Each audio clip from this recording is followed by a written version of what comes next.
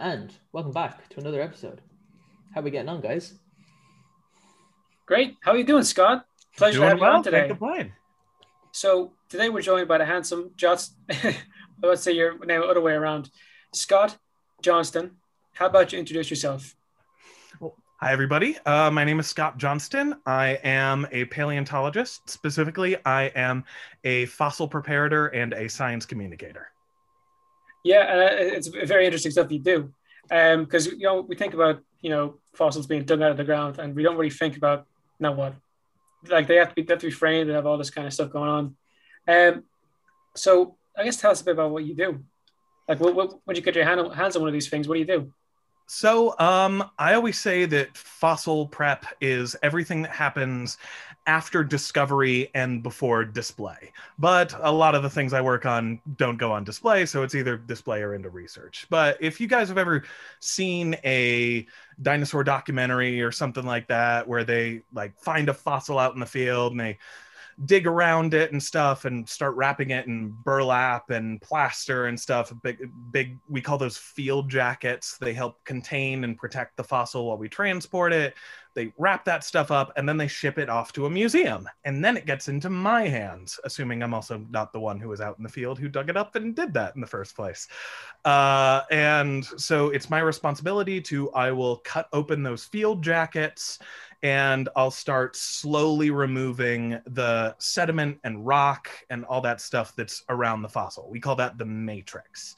So I use progressively smaller and smaller tools the closer I get to something, and it can take a really long time, but I'll try to get the fossil as pretty as I can, expose all the features that the researchers want me to expose, and then I'll make sure it is nicely supported and cradled for long-term storage, because some of these things sit in storage collections for like decades, well, hundreds and hundreds of years, and we want to make sure that they don't fall apart under their own weight while they're sitting there, and other future researchers can work on them. And I'll make molds and casts, so replicas of the fossils, so they can go on display, or we can send those to other museums so they can study them as well. You right? You okay? Your camera turned off there for a sec. That was weird. Yeah. But yeah, and it sounds very delicate. I'm in possession of only one fossil, and it got butchered. That's the reason I have it. Well, I got cracked in two. It was a trilobite. We had Jack Horner on. He said he showed he had one. It was the exact same thing. It was from Morocco. And when the person was doing this one, I don't know if the crack was already there, but at the back, like, I don't know, at the very back of the animal, it's just it's almost like they sanded it. Like, it's just this. It looks like plain stone. Mm-hmm. Yeah, they really fucked it up, and there's obvious scratches where they tried to like make it look like it was still the same thing. Mm-hmm. Yeah, Mm-hmm. so it must be hard to explain if you ever butcher something, or I'm sure you don't do that, but for your colleagues who may mess up, I need your assistance. How does that go along? I've worked on several fossils that were worked on by previous preparators who either didn't have the tools or didn't have the knowledge that I have, or that I have at my disposal, and I've had to correct some past mistakes. A lot of them are from like really, really long time ago, previous preparators that no one really knows who they were or anything. And I'll get a fossil that like someone went straight through the fossil into the rock on the other side, or cracked it in half and used a terrible glue that it's yellowing and cracking over time because it's not archival. And I've had to take grinders to old glue and pick off old epoxy like manually so I can put it together with something that'll actually last. There's a lot of there's a lot of fossil prep that is cursing the unknown names of previous preparators, but that's something that we try to avoid nowadays. A lot of the aspects of fossil prep are meticulously recording everything you do to a fossil. So, I guarantee I'm going to be one of those preparators who in 50, 100 years from now, people are looking at something I did and it's like, what on earth was this guy thinking when he was doing that? What material did he use? Oh my God. And so we try to minimize that, but, and when it goes to my colleagues, my other preparators, all the ones I've worked with have been lovely, extremely qualified people. So haven't had any issues with them personally. That's handy. That's handy. But yeah, like even like the quality that's expected now in comparison to like how long have we been looking at bones, like that kind of stuff? We've been looking at bones for a while, but paleontology didn't really become a thing until dinosaurs weren't even named until like the 1840s. Like the first two dinosaurs that were actually determined to be dinosaurs were Iguanodon and Megalosaurus and they were ranked terribly. 1824 and 1825. So it hasn't been that long that we've known that dinosaurs were a thing. So it's just over 200 years now. About 200 years. Yeah. So, in the grand scheme of things, that's not very long, but like the quality that's expected now, I'd say is a lot higher than what it was. I'd say when those lads were taking them out of the ground, they were manhandling them, something awful. They're sticking this and that together.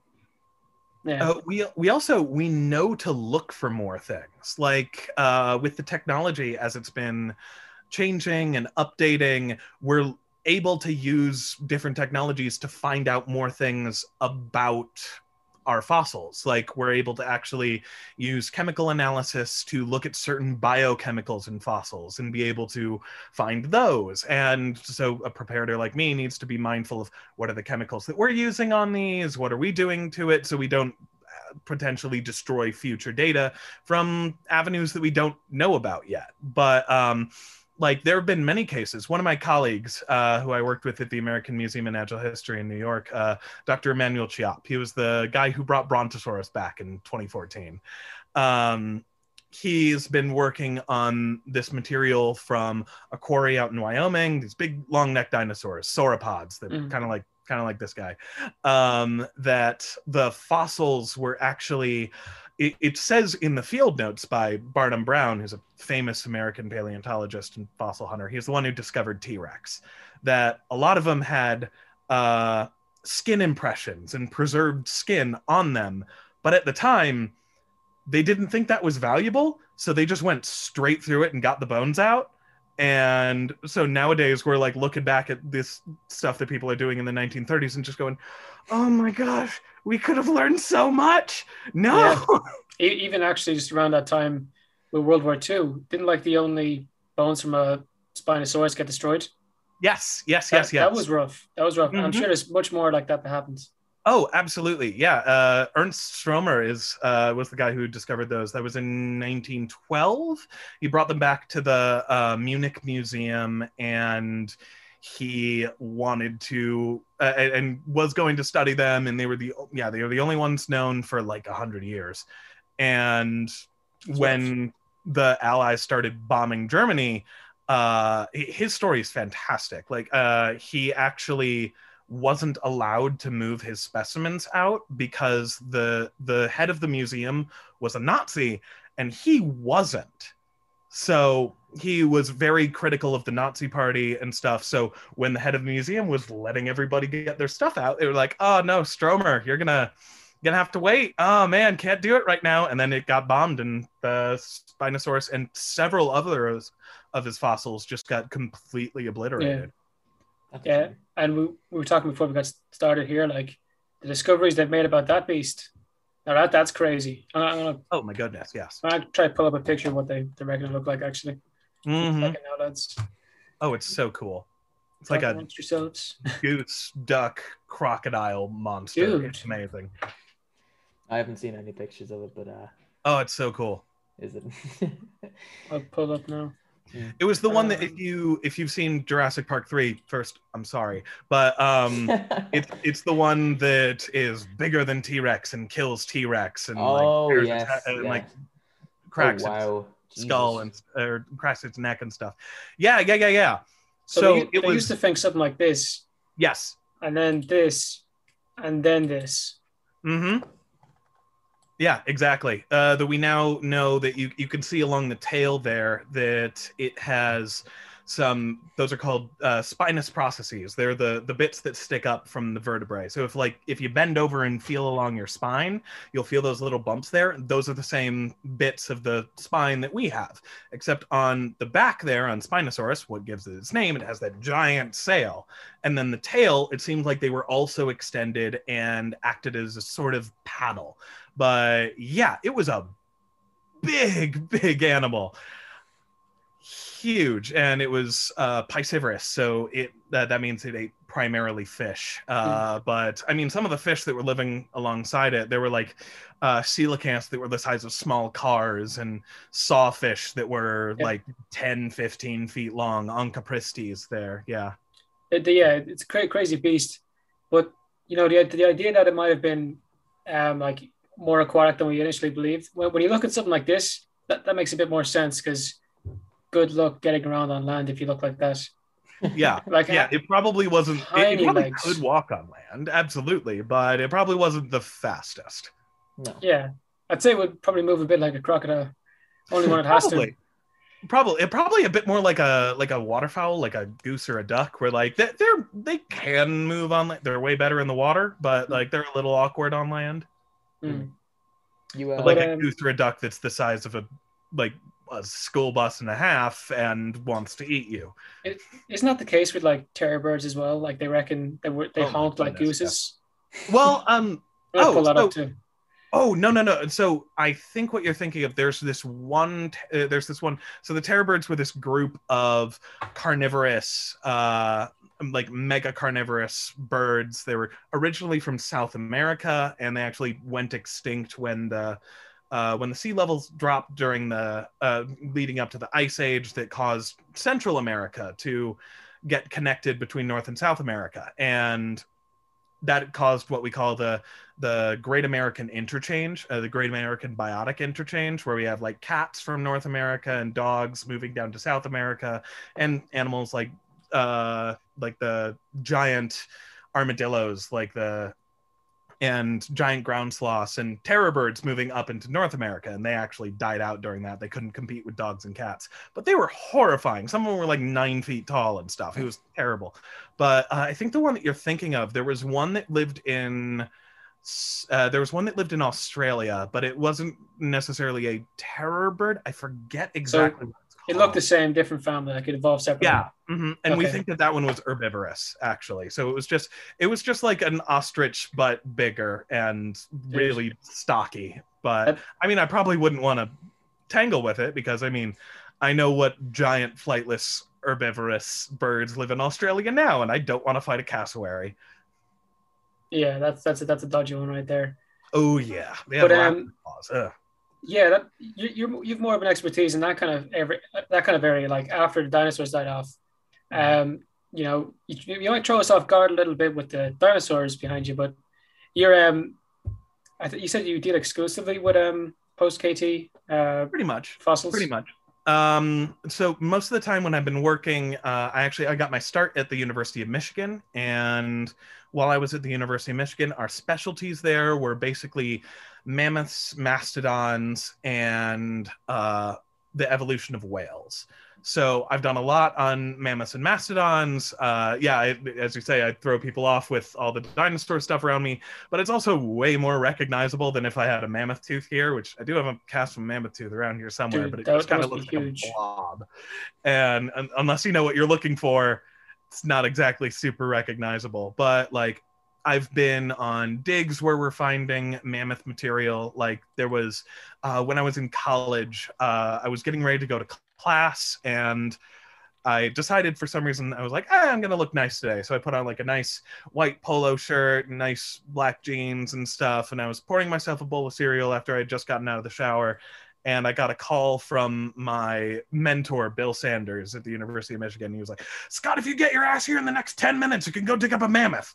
Like, what? I'm like 25 minutes from the museum. He's like, I said 10 minutes, and hung up. And then I just like, okay. And I ran over to the museum, popped my head into my professor's office. Hi, I'm not going to be at class today. I'm digging up a mammoth. Bye. I'll tell you about it tomorrow. And yeah, it was a farmer who was putting in a tile drainage line in their wheat field in Chelsea, Michigan, and hit a mammoth skull with a backhoe. And he gave us 1 day to dig the thing out because he was like, hey, I was doing this because I'm in the middle of harvest season. I need my field. I can't have people tramping all over my field.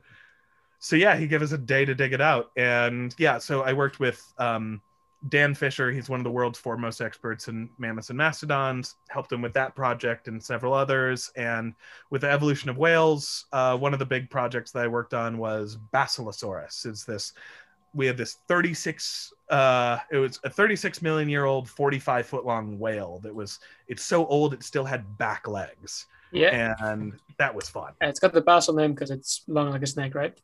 Yeah. Mm-hmm. Well, it's Basilosaurus, I believe, translates to emperor. It's they also thought it was. Yeah, they thought it was a reptile initially, didn't they? Yep. Mm-hmm. Exactly. They thought it was a giant, like biblical sea snake at first. No. Have you ever? The killer whale's scary. Look at this fecker. Oh yeah, exactly. That's just evil. Basilosaurus.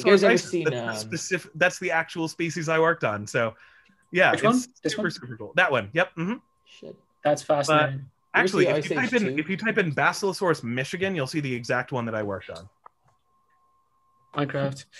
I don't know how to spell Michigan. I'm not a statesman. There you go. Hey, there it is. Which one? The one on the left.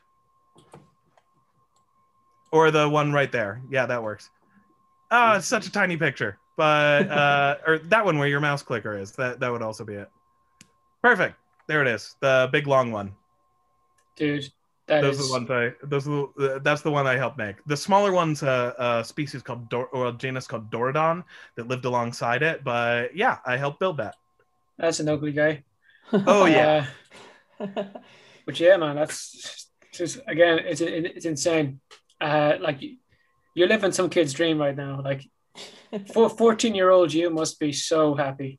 Oh my, you're kidding. 5-year-old me is so happy. I started working in fossil prep when I was 14. I started volunteering at the University of Michigan because my dad worked there. He happened to know the head of the prep lab, and just to like get me out of the house during the summers and give me something to do, he asked if I could start volunteering there.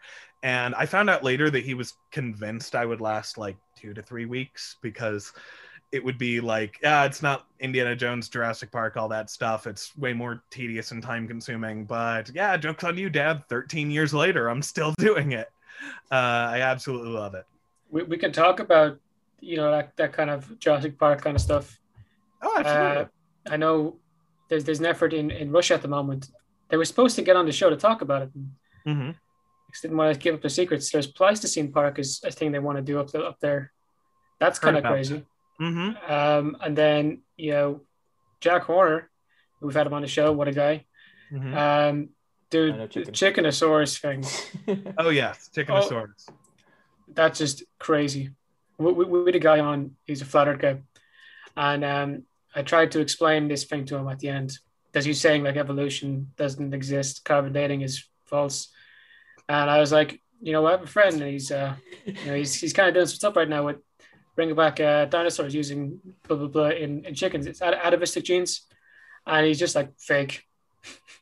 He's fake, and like a second later, he's like, I want to stop the show. You can see if you go back and watch that podcast when he said that dinosaurs aren't real. You can see my temptation not to piss myself. He was laughing. It was just the most stupid shit I've ever heard. I don't know, because like, anyway, yeah. But like. It's just amazing that like that kind of thing can be done, and it's something that would never have been attempted if we hadn't really gone and investigated dinosaurs. But something that's unique about him is, like what you're doing is like you're kind of preserving these fossils.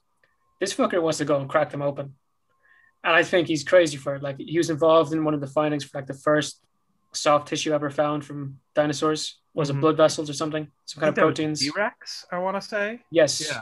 Mm-hmm. Yes. And yeah, he was the first guy to crack open the eggs as well. He got a lot of trouble for it. Yeah, he did that. And he's trying to say they're more bird-like, whatever. But yeah, man. Yeah, I mean, but destructive sampling is something that is pretty widely done in paleontology. We do it all the time. Histology is something that we do where we'll cut open a a bone of a dinosaur or any other prehistoric animal to see like the growth rings that are laid down to see if we can find out how old the animal is or how it grew. And actually, Dan Fisher, one of the professors I worked with at the University of Michigan, one of his claims to fame is he likes to cut open mammoth tusks. Because they are even better at that. We can get incredible resolution from the growth rings and mammoth tusks. And like we can get down to, if you have high enough magnification, you can get to you can get to daily growth patterns. So you can tell almost how old to the day an animal is, except for the fact that mammoths use their tusks, so they wear down the tips of them. So we don't really get to know how old they fully are because we're losing some of that data. But we can get to the point where we can pull the tusk out of the skull and look at the greater trends and go, oh, this mammoth died in the spring, or this mammoth died in the fall, or something like that. That's insane. Crazy. That's mad. Remember that guy who wanted to bring them back using an Asian elephant? I was about to bring it back. Didn't they stop him? Dolly, the sheep, and how long you could do something like that. I'm not sure if they did stop him or not, but I mean, he wanted to do it a couple of years ago. I mean, let me look that up. Thomas, you had a question there about Dolly the sheep. Yeah, I was about to bring up like how long you could do something like Dolly the sheep, where you could clone a mammoth even. I mean, I don't know, because we would have to have. I mean, I'm not a geneticist by any stretch of the imagination, but I know that there's a lot of issues with cloning. There's accelerated aging and other difficulties, but I know that would be pretty tough, especially because it's hard to have 100% DNA, like 100% recovery rate of DNA from anything, let alone like even in best conditions, DNA breaks down over time, let alone the really, really subpar conditions that we find most fossils in, or even some of the ones that are frozen permafrost. But yeah, I mean, it'd be interesting, but the ones that I've heard of combining it with like Asian elephant DNA, because Asian elephants are their closest genetic relatives, it would still never give us a like 100% pure mammoth. Yeah. It would always be some level of hybrid. So essentially, we'd just be making a very hairy Asian elephant. But yeah, and the problem with that is a lot of them end up being infertile, and then it's a gimmick at that point. But George Church wants to use an artificial embryo to try Dome. Are you familiar with George Church? No, actually. He's like an American geneticist, and he's heavily involved in the extinction efforts. I think he's involved with Jack Horner, but no, that's one thing. I'll pull it up here now. You give me a sec. I've never pulled this much stuff up in my life. I might get used to this. I'll be Jamie, like Joe Rogan's Jamie. There you go. Boom, boom, boom. It's up.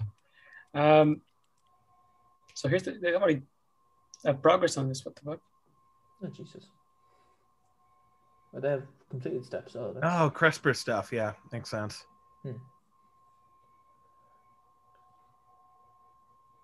So they've gotten some mammoth-like cells. Okay. Okay, and they're using mutations within the Asian elephant cells. So like trying to get extra hair growth, fat production, climate adaptations. Okay, the next step is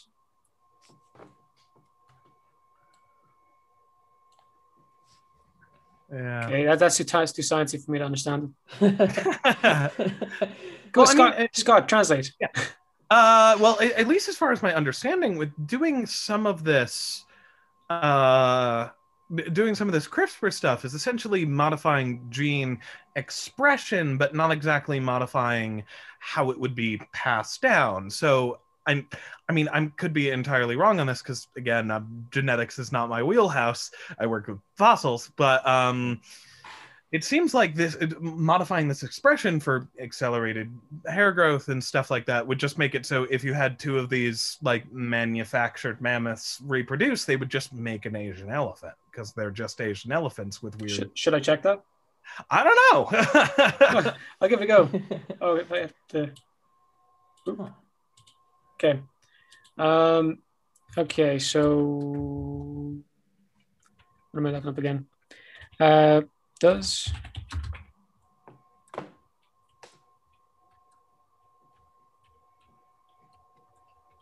You know, Jared, you're doing a real good job on this looking up thing. If you want to be more like Jamie, will I start talking about DMT?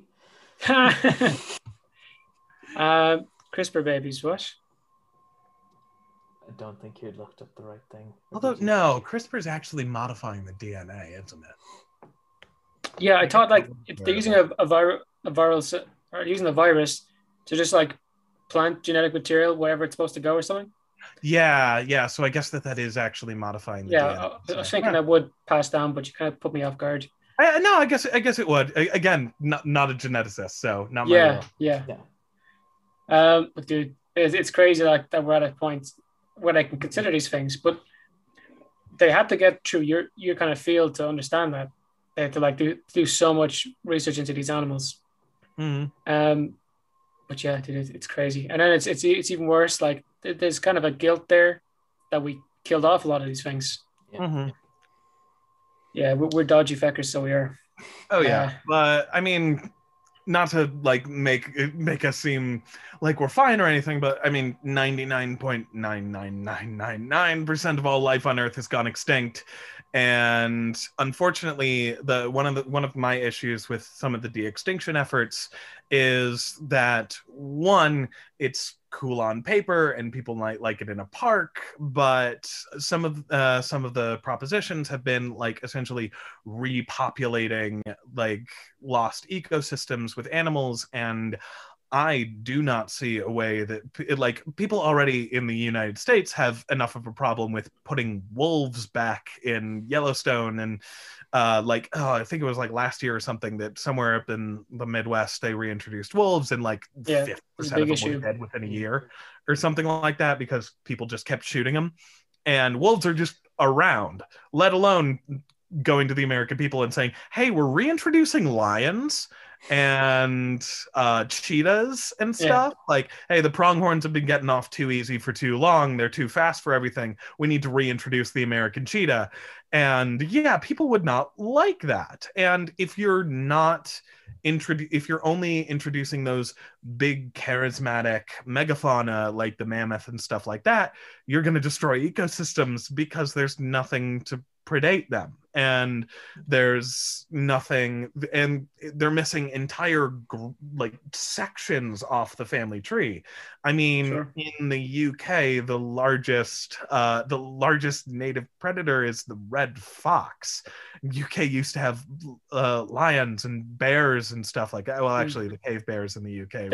I know a guy who's like big into de-extinction, and he wants to reintroduce lions back into like mainland Europe and the UK. Mm-hmm. That's scary. That's a terrible idea. But the exception here is, it's not like there is only like, a fox up in Siberia where they put these things. They have the Siberian tiger. And then like we know like that nothing's up there like compressing the permafrost anymore. And if there were mammoths up there, they would be doing that again, which would slow down climate change. And, there is a predator there. It's again, that kind of depends. But like, yeah, what you're saying with the States, if I can put a lion or a cheetah in there, go back to South America, put in the giant terror birds, people won't be too happy. Mm-hmm. Although, and there's also groups that have, pretty much no living relatives, or the ones that we have are so distantly related that they couldn't effectively be reintroduced. Like the giant ground sloths. The only sloths we have right now are the 2-toed and 3-toed sloths that are this big and ridiculous. Aren't they like really separated as a group? That they're not really related? I mean, I don't really work with Xenarthrans, but I think they are. I'm not 100% sure. I mean, there was a genus of like marine sloths. Like they got weird. Or there's other groups like again in the States, like we have the pronghorn antelope. It's not an antelope, it's actually the last member of its entire family. There used to be a bunch of different types, but we only have one now. So it's hard for us to reintroduce things that aren't around really. They kind of need a relative. But like there's not much else we could kind of bring up because none of us are exactly experts. We just be three lads throwing around a bunch of ideas. But I consider myself an expert now. I've watched 12 YouTube videos on this.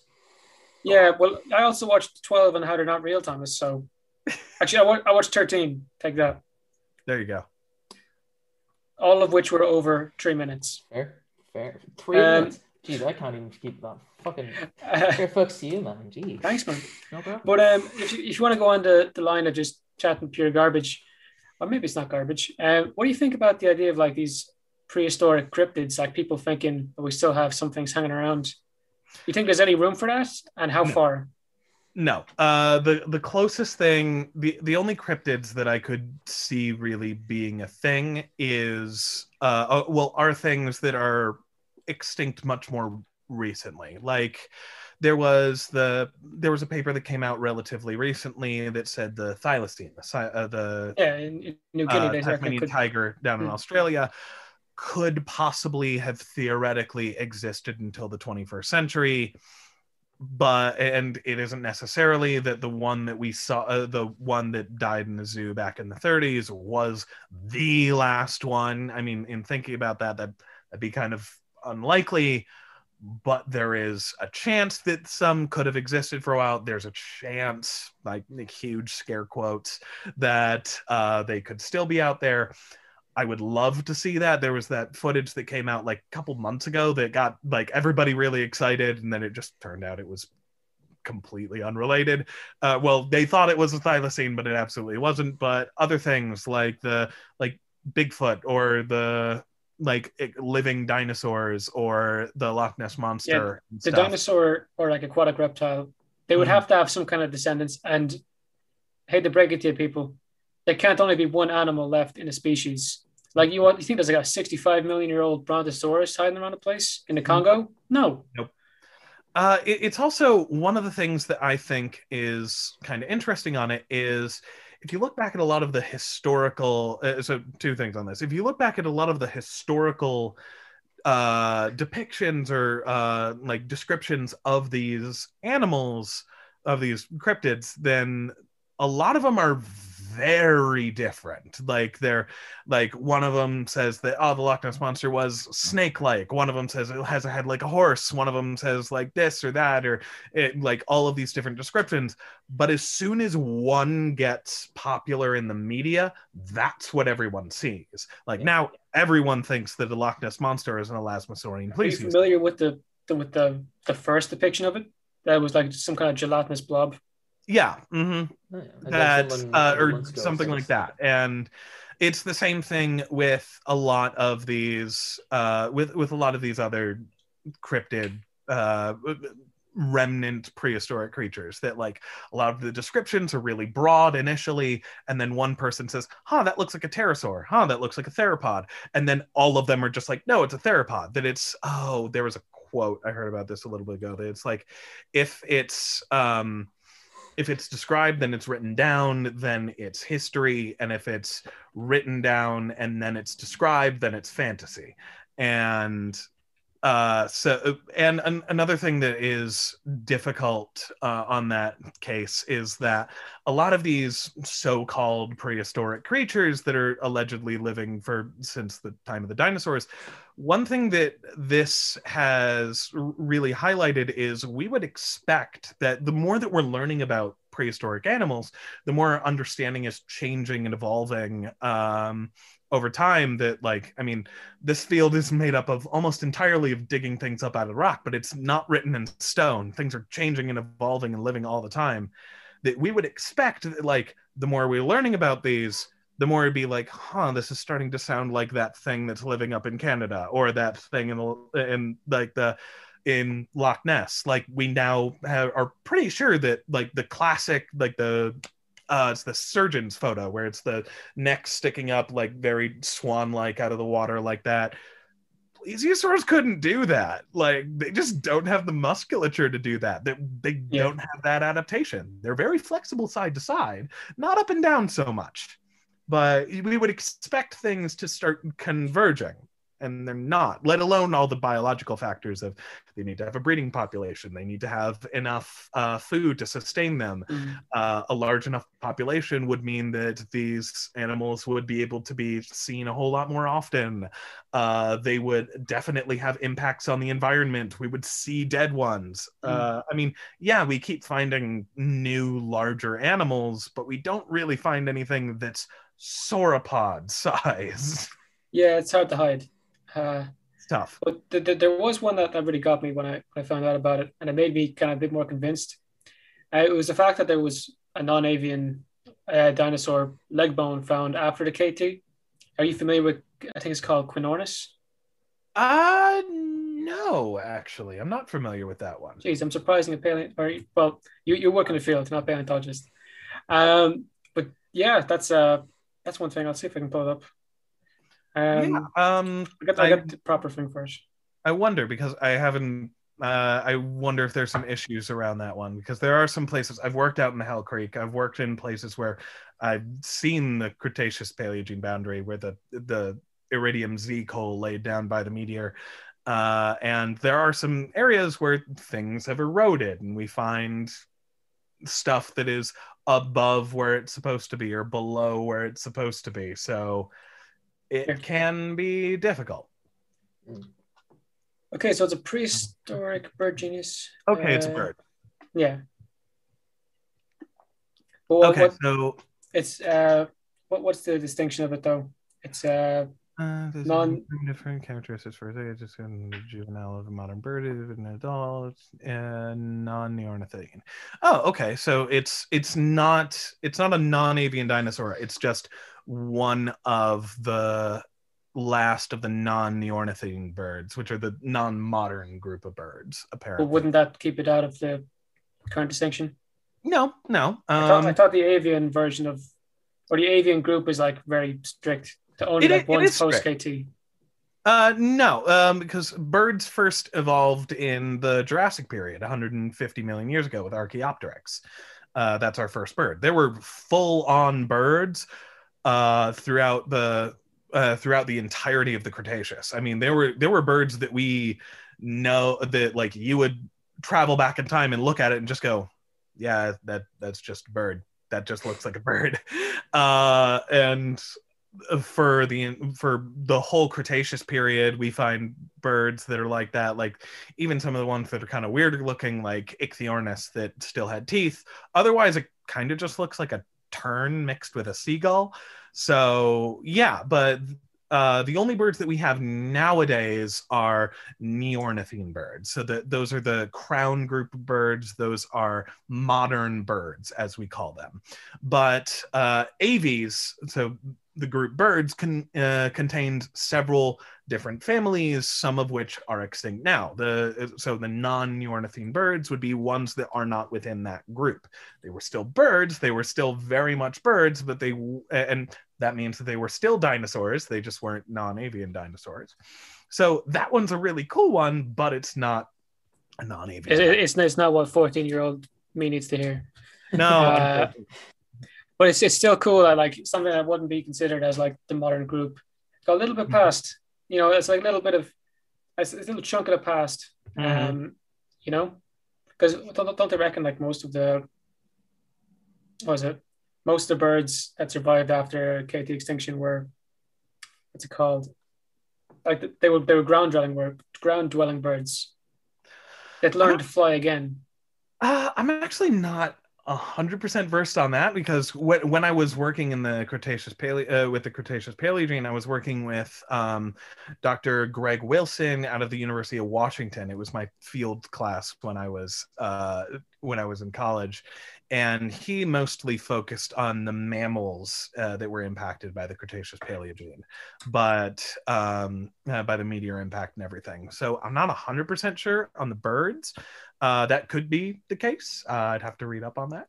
But yeah, I know that there were some ground birds during the Cretaceous. I don't think that they were that common, because a lot of those evolutionary or the ecological niches, so the job that an organism has in the environment, were taken up by the non-avian dinosaurs, and they have bit of a like 180 million year head start on them, or well, less than that, but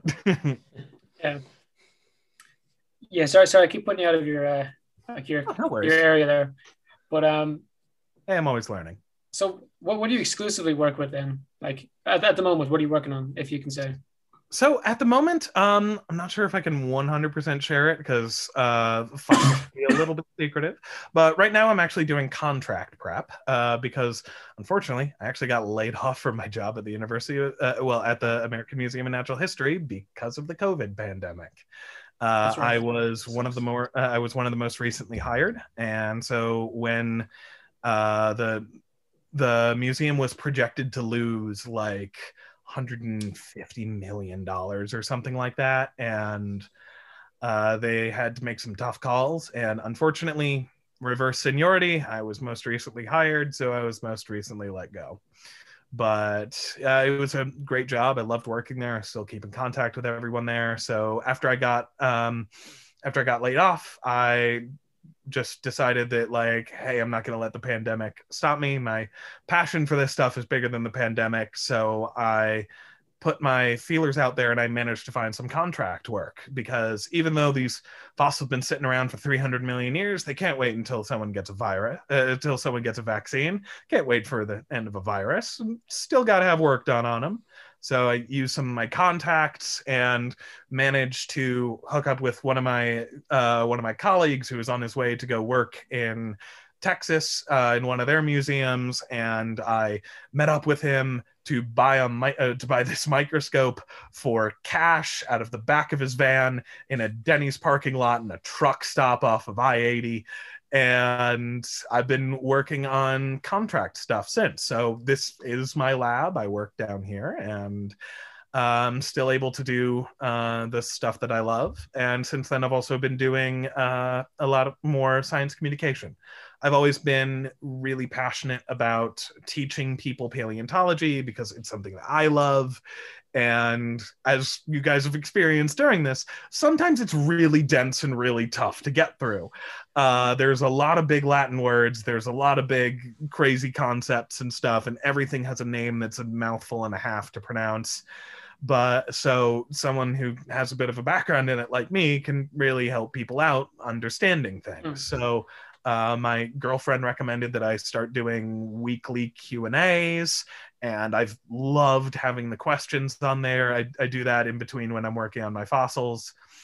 But yeah, it's been I'm sorry I had to leave the American Museum of Natural History. Hope I'll be able to go back at some point, but I've really loved being able to do this stuff. Well, I hope I'll be able to go back, or I'll find something else. Yeah, well, I'm sorry to hear about that, but in another way, it kind of led you to where you are now, which is looking pretty good, man. Yeah, I'm enjoying it. I'm having a blast. Like, I'm helping people out, right? I'm also doing some scientific advising for places like TRX Dinosaurs that make dinosaur puppets and stuff for education. And they do it good too. I checked them out. Oh, they're great. I love that. I love their stuff. I met Keenan at a conference in Calgary a couple of years ago, this Society of Vertebrate Paleontology conference. He's a great dude. And I've been doing that. I've been doing other scientific consulting. I've been working with web comics like Dinosaur Comics on Instagram. If you guys have ever seen any of Andy's stuff, his stuff's great. I work with him sometimes. So getting more people interested in paleontology and teaching people, really making lemonade out of lemons. And hey, whenever things start opening up, I hope I'll be able to get back to whichever museum I land at, and I'll be able to do this again in a lab and help do what other people have done for me in my field of be a mentor, help people out and stuff like that. But a lot of people in paleontology have had their research really affected by this. I have friends who are PhD students who are trying to finish up their PhD in paleontology who've lost a year of their PhD work and have been told, no, we're not going to extend your time here. You get what you get. You're going to have to work with basically a year of not being in your lab. deal with it. And or people who've had to cancel field plans, who are coming up on the end of their tenure or the end of their position and aren't able to do the things that they want to do. So it's been really affecting. Yeah. It sounds pretty bad out there. Are you in a lockdown where you are? I mean, it's getting better, but are you in bits a and lockdown, pieces. or are you allowed to go out to restaurants and stuff? Are they open? Some of them are in Michigan, I think. I don't think that we're allowed indoor seating yet, but we're actually having a spike at the moment. We're up a huge percentage of cases, and both my parents have at least one vaccine.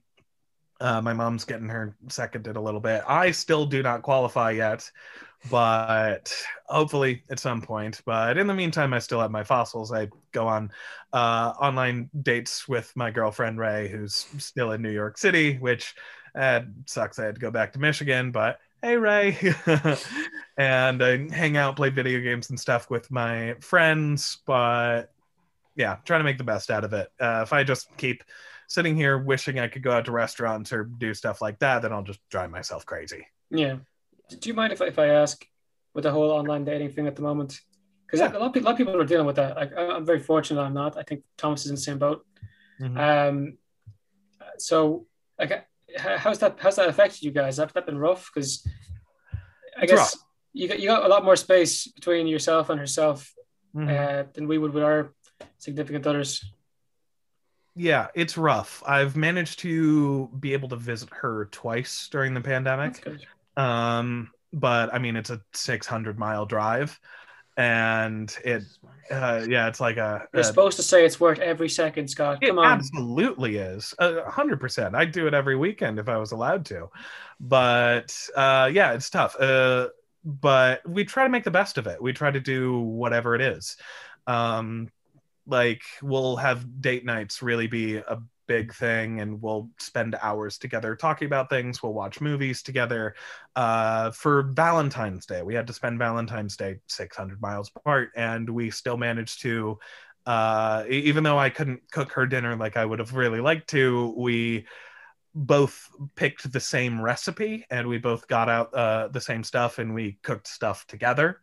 While being on FaceTime the whole time, so we could share that experience together. We had some games, movies, stuff like that. And it's hard, but again, if we really focus on, wow, this really sucks, then we're not going to be happy doing whatever we can while we can. And I mean, when it really comes down to it, if we can make it through this, we're going to be pretty solid.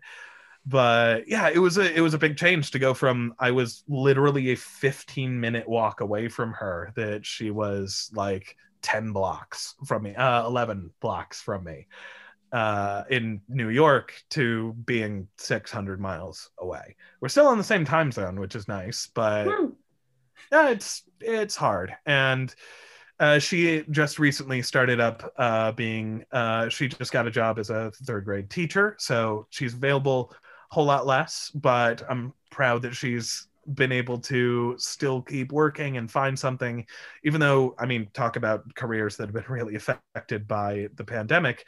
She went to school to be an actor, and she finished her degree during the pandemic, and Broadway shut down, Hollywood shut down, a lot of TV productions shut down, that like she graduated with a degree in a field that doesn't exist right now.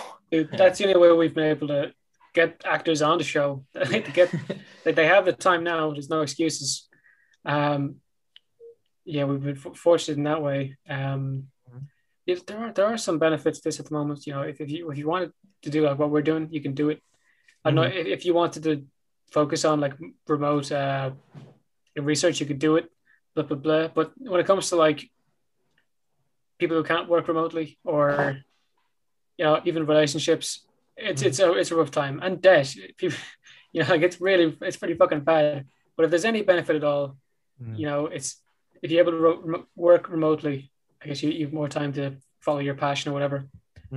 Unfortunately, you can't really work on a fossil remotely. That makes it a little different. Aren't you doing that like right now? Just ways around it. More or less, but like it's not like I can be working at a museum, and like I'm Fortunate that I've actually, through my 13 years in fossil prep, had enough contacts that I could just very sketchily buy a microscope out of the back of the van and get like tools of the trade, like our air scribes, which like I literally could not do this without this tool, and have an air compressor and all that stuff, be able to actually work on my work in my field. Then yeah, this is tough, and this is not something that a lot of people are able to do. That yeah, because like labs are very, very specially designed. I need to make sure I take special safety precautions while I'm working here. Yeah.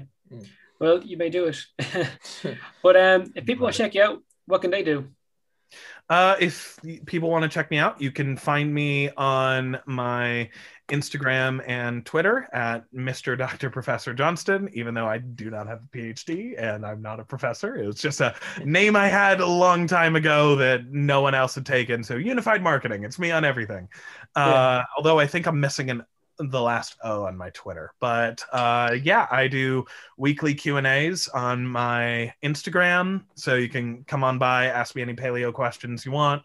I'll do my best to answer them. I post Fossil Fridays on Fridays, where I highlight specific fossils and teach you a little bit about weird animals and stuff. Like the one I had last week was Epicyon, the largest dog known. It was like the size of a bear, and it was it was called a bear dog, right? Yeah. Oh no, that's a different one. That's Amphicyon. That's I know, so crazy close, so crazy close. Scientific names. That one isn't a true dog. They're their own group, but they're from like the same group. Like bears, cats, dogs are from like the same. Yeah. That's carnivorans. That's it's bears, cats, dogs, seals, sea lions, stuff like that. But not all of them have to be carnivores, even though they're in a group called carnivorans. Naming's weird. It's dumb. Yeah. Like how we have the bird-hipped dinosaurs, the ornithischians, and the lizard-hipped dinosaurs, the saurischians, but birds are not bird-hipped dinosaurs. They're lizard-hipped dinosaurs. Explain that one. It's confusing. Well, we named them before we knew that they were a part of that group. It was unfortunate. Anyway, there's not much you can do there. But if people want to check you out, they know where to find you, Scott. It was a pleasure speaking to you today. So speaking with you guys too. We're going to end this. So I guess if you got this far, fair play to you. Hope you enjoyed. So take it handy. Good luck to you, and stay away from yourself. All right. See you guys. Top of the morning, lads and ladies. Support for the Off the Irish podcast is now brought to you by Manscaped, who is the best in men's below-the-waist grooming.